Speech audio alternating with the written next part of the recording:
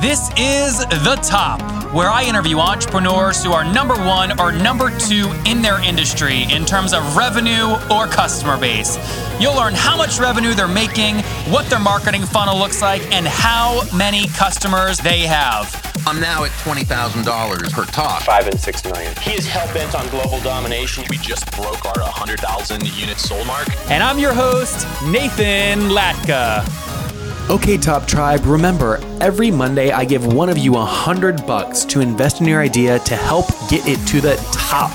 To enter, subscribe to the podcast on iTunes now and then text the word Nathan to 33444 to prove it. Again, that's Nathan to 33444 to prove it.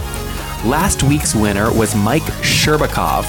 Mike runs his own internet business. He's doing between 100 and 500K per year, and he's a blogger, author, and influencer, building his business listening to The Top. Okay, Top Tribe, this episode is brought to you by FreshBooks, the invoicing tool that I use to make sure I collect all my money in an efficient manner. To claim your free month, go to nathanlatka.com/FreshBooks and enter The Top in the How Did You Hear About Us section. This is episode 333. Coming up bright and early tomorrow morning, you will hear from Jake in episode 334. He is creating the new billion-dollar direct mailing industry. It's very weird. You don't want to miss it. Top Tribe, good morning to you. Today's guest is Warren Jolly, and he is a serial internet entrepreneur and investor. He's currently the CEO of Ad Quadrant, a $15 million fast-growing performance marketing agency focused on social advertising. Warren, are you ready to take us to the top? Absolutely, Nathan. Thanks for having me. All right, let's do this. Okay, first things first. What year did you found Ad Quadrant in? How old is it? Ad Quadrant is actually only 2 years old. We started the company in April of 2014. Okay, and you consider yourself a SaaS company or an agency, or what bucket would you put yourself in? We're more of an agency, but I would say somewhat of a hybrid as well. But our focus is really managed services. Managed. Okay, got it. So yeah, so this is much more like, professional services, things like that. Correct. Okay, very good. Okay, so you founded it, you said in 2014, 2 years ago. What prompted you to found the company? Did you leave corporate or something, or what? Nope, I've always been an entrepreneur since I was 15, actually, and really fast forward to 2012. My background has always been performance marketing and the digital side. We saw this opportunity with the social ecosystem really being a challenge for brands, agencies, and marketers to be able to deliver profitable campaigns for their own initiatives. So companies that may have been really successful advertising on paid search or other channels just weren't able to crack the code with Facebook and with other channels to really be able to hit their cost per acquisition goals. So we saw the opportunity, we saw the shift to mobile, and we saw Facebook really investing in driving that innovation forward to help advertisers find and secure success from the platform. Okay, and so walk me through, we understand now a little bit more about what you do. Tell us how you make money. So we make money by charging clients a percentage of their ad spend that we manage. So customers will come to us and say, we're currently advertising, we're spending X on Facebook. We're not able to hit our metrics. We believe in the channel. We have to be there for growth. Here's our budget. If you can hit our target KPIs, we'll actually spend more than that. And our incentive is really to make those advertisers successful so that the more that they spend, the more that we can charge as a management fee to deploy those dollars. So you must turn a lot of people away when they come to you, I imagine, with very unrealistic expectations, and you go, there's no way in hell we're going to hit that. We do, yeah. So we manage our opportunity costs really carefully, and that's one of the things that has helped us be successful and grow rapidly in the last 2 years, is just being great at saying no. Yep. Okay, so let's actually get data behind what that means. A lot of growth over the last 2 years. What was first year revenue in 2014? So first year revenue in 2014 was around 4 million. Damn. Okay, hold on. We have to break that down real quick. That is a big first year revenue number. Did you have customers you're bringing over from a past company or something, or what? It was more so having a network of customers that we knew. So we spent planning, right? There was pre-planning before we actually created the business. Okay. And so there was, my prior background, as I mentioned, has always been in performance marketing, and that pre-planning really allowed us to hit the ground running in, i.e., the first year of business, and be able to secure that type of growth. It wasn't a fluke, and it wasn't just luck. It was actually there was actually a lot of foresight that went into that. Warren, I appreciate you saying that, because most people that have a lot of success, they come on my show, they lie, and then I just go for the jugular. They talk about their success like, oh yeah, we didn't really try, we hit 4 million in revenue. So I love that you just come and you say, no, it took a lot of planning, it was very intentional, almost psychotic how we planned it, and that's how we hit 4 million. Yeah, it was very, very hard work in that first year and a half before the business even existed, of just figuring out like, what is our product market fit? Who are we going after? Where is this ecosystem heading? And it was a painstaking process. It was not easy, and we definitely failed a lot. At sort of identifying where that fit was truly lying before we sort of made the leap. And so that was 2014 revenue. What was 2015? 2015 was 15 million. Okay, 15. And what would make you guys really happy to hit in 2016? I don't think we'll have the same percentile growth. But to be honest, that'd be impressive. To be honest, if we could be at 25 million in 2016, we would be excited. And how big is the company, employee wise? 33. 33, all based in California. California. We have 2 offices, and we also have some folks in New York. Okay, very good. And so let's actually get into the revenue model a bit more. So you said percentage of ad spend. What percentage do you typically take on average? On average, it's about 20%. Okay. And I ask on average because I'm sure kind of clients vary. When will you take less than that, and when do you take more than that? So it's really based on volume, right?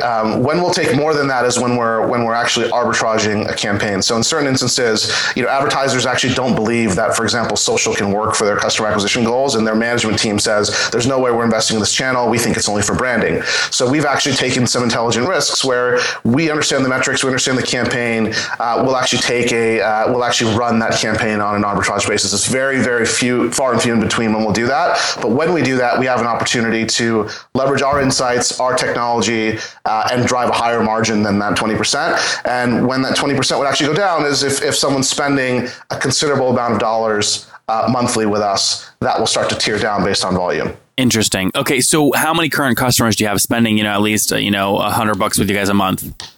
We have about 35. Okay, 35. And is it fair to say if you're taking 20% of ad spend and you did 15 million in 2015, you're processing about $75 million of ad spend per year?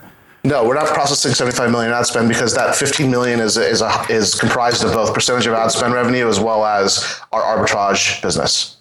Okay, I don't understand that. Can you break that down for me? Sorry. Sure. So percentage of that a portion of that revenue is actually what we bill in terms of fees that are a percentage of the ad spend that we manage. The other portion of that revenue is actually revenue that we collect where we're not working under that percentage of ad spend model. We're actually taking a fixed payout per action from our customers.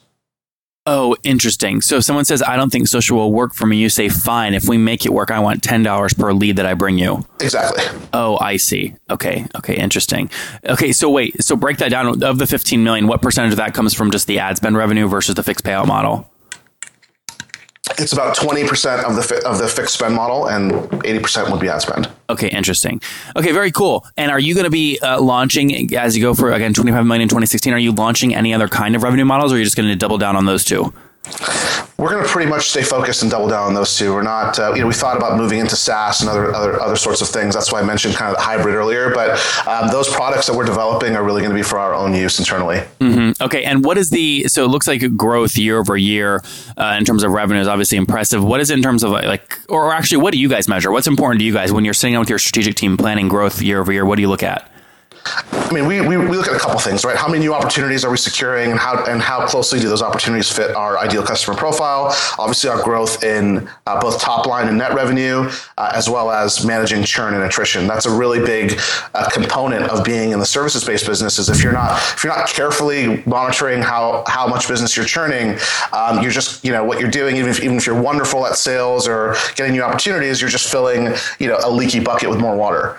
So that's something that we fixate on a lot. And really, there's two things that you can control in our type of business. One is flawless execution, and the second is fanatical customer service. There might be outliers where customers just don't have the right product, right? They're trying to sell something that's just not a good fit for social, or whatever service it is that you're offering. But if you control those two things and you obsess about those two things, you're just going to organically do a much better job of managing churn. So what's your guys' churn year over year? Our churn year. Is that how you measure it, by the way, or do you measure monthly? No, we actually measure differently. We measure attrition on a quarterly basis, just quarter over quarter, just to see how we're doing, and it's sub 10%. Okay, I don't know if that's good or bad for your space. Is it good or bad? It could be better. It's not, but it's not terrible. And again, it's we're in a relatively volatile sector because social is still so new. Mm-hmm. So it's something that we're constantly evaluating and determining ways that we can improve, as well as matching up with the right type of customer. That's really, really important for us. And so, Warren, have you guys? I mean, a lot of these agency models, I haven't met many agencies that are doing, call it 30, 40, 50 million per year in revenue. They seem to top out unless you really get into the top tier. Once you guys hit, call it 25 or 30 million bucks in revenue, how do you go after additional revenue? Do you launch kind of SaaS businesses or what do you do? So we have a slightly different approach because I think the pivot to SaaS in our space is actually really, really hard. It's arduous, it's expensive to do, and there's some big key players. Our long-term aspirations are actually to develop and incubate consumer products, because social is the frontier for demand gen. And when you think about companies like Dollar Shave Club or Honest Company or Harry's Razors, I'm using kind of companies purposely in the same sector. A lot of these businesses have exploded off of the prevalence of social and just having a team that from day one really understood that mousetrap. And so what we're thinking about long term is if we can think of other verticals that are ripe for disruption, that are really a good fit for the virality and the reach of what social creates from a demand gen perspective. We would like to be, moving sort of more in that direction.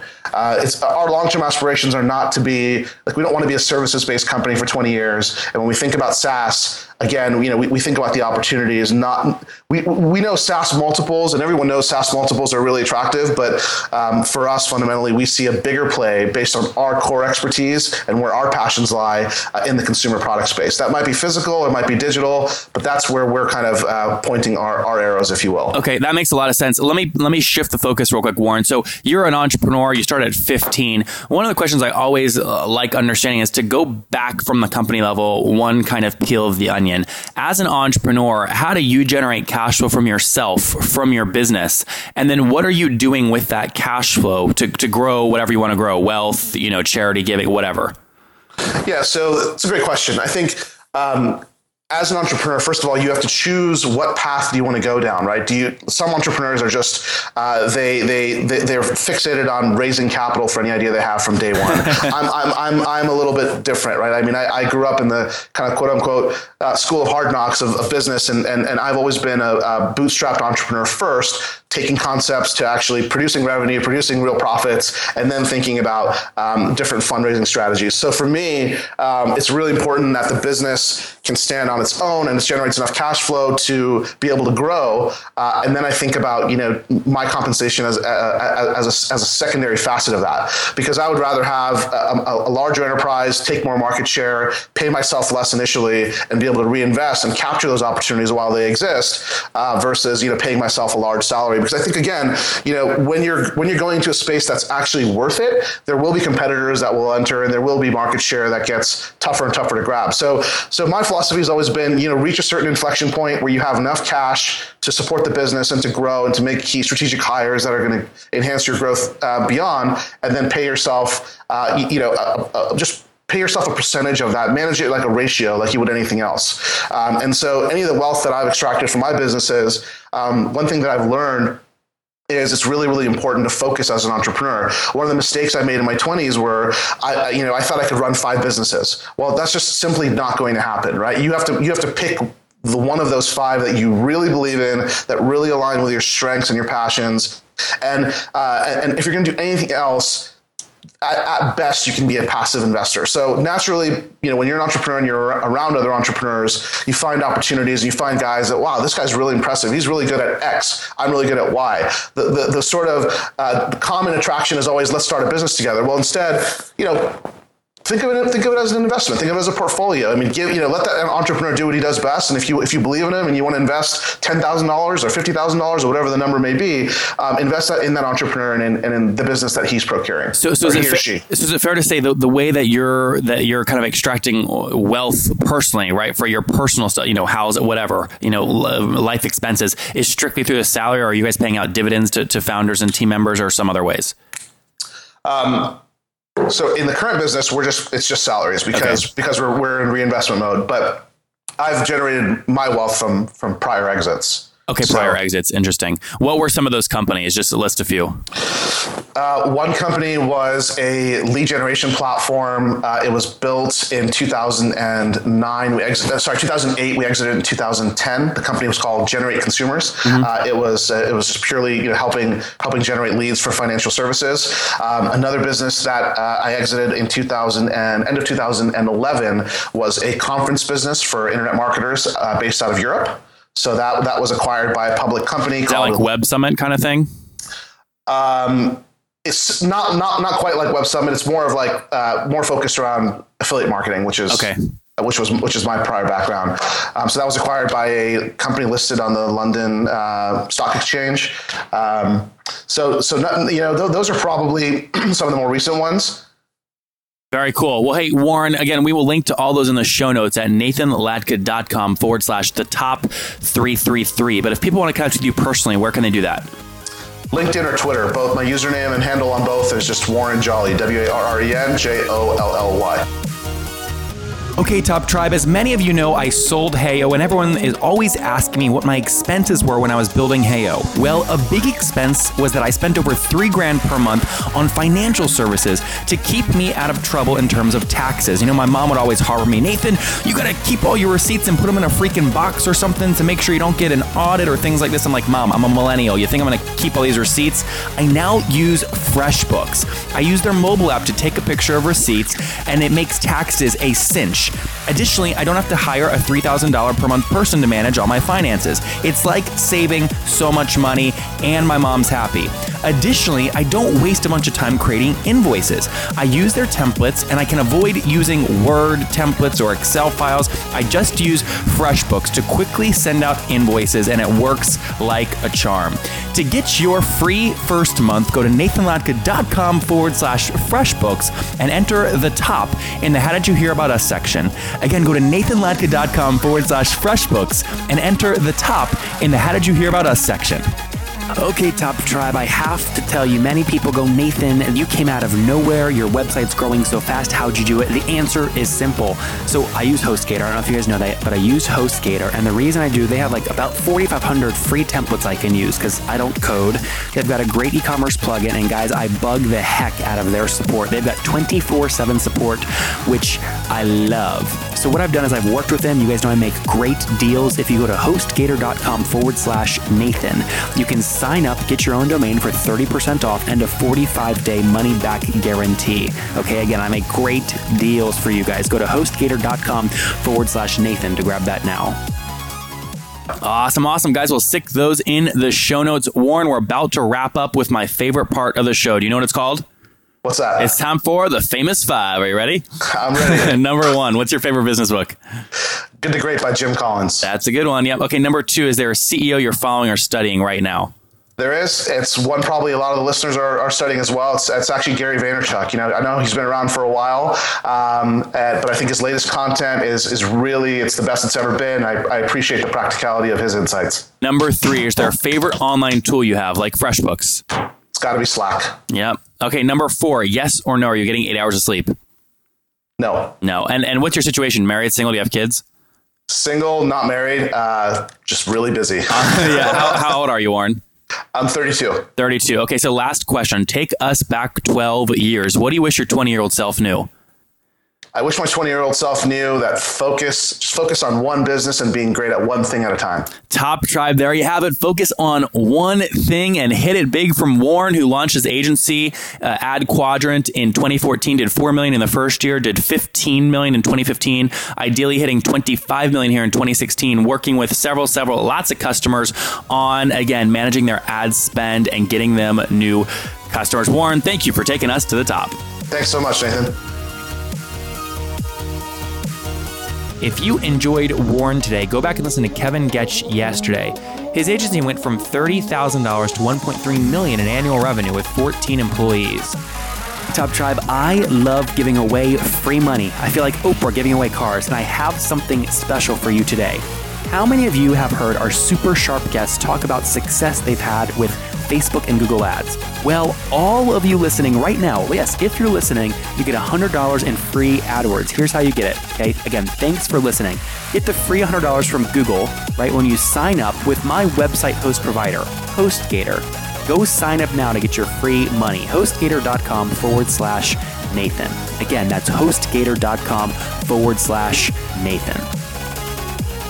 The Greatest Business Show on Earth is coming to Austin, Texas on October 6th this year, featuring a big moment called Launch. We're going to have influencers on stage, launch a product, compete like heck to see who can sell the most in 60 minutes to their online audiences. You'll get to watch, see how they sell, see how they close, see how they get traffic, see how they use their list. It's going to be unbelievable. Get your tickets now at nathanlatka.com/Austin Live and see how you can walk the red carpet on the way in. That's nathanlatka.com/Austin Live. Okay, Top Tribe, I'll see you bright and early tomorrow morning. And don't forget, before you listen to any other episodes, subscribe on iTunes right now for your chance to win $100 every Monday.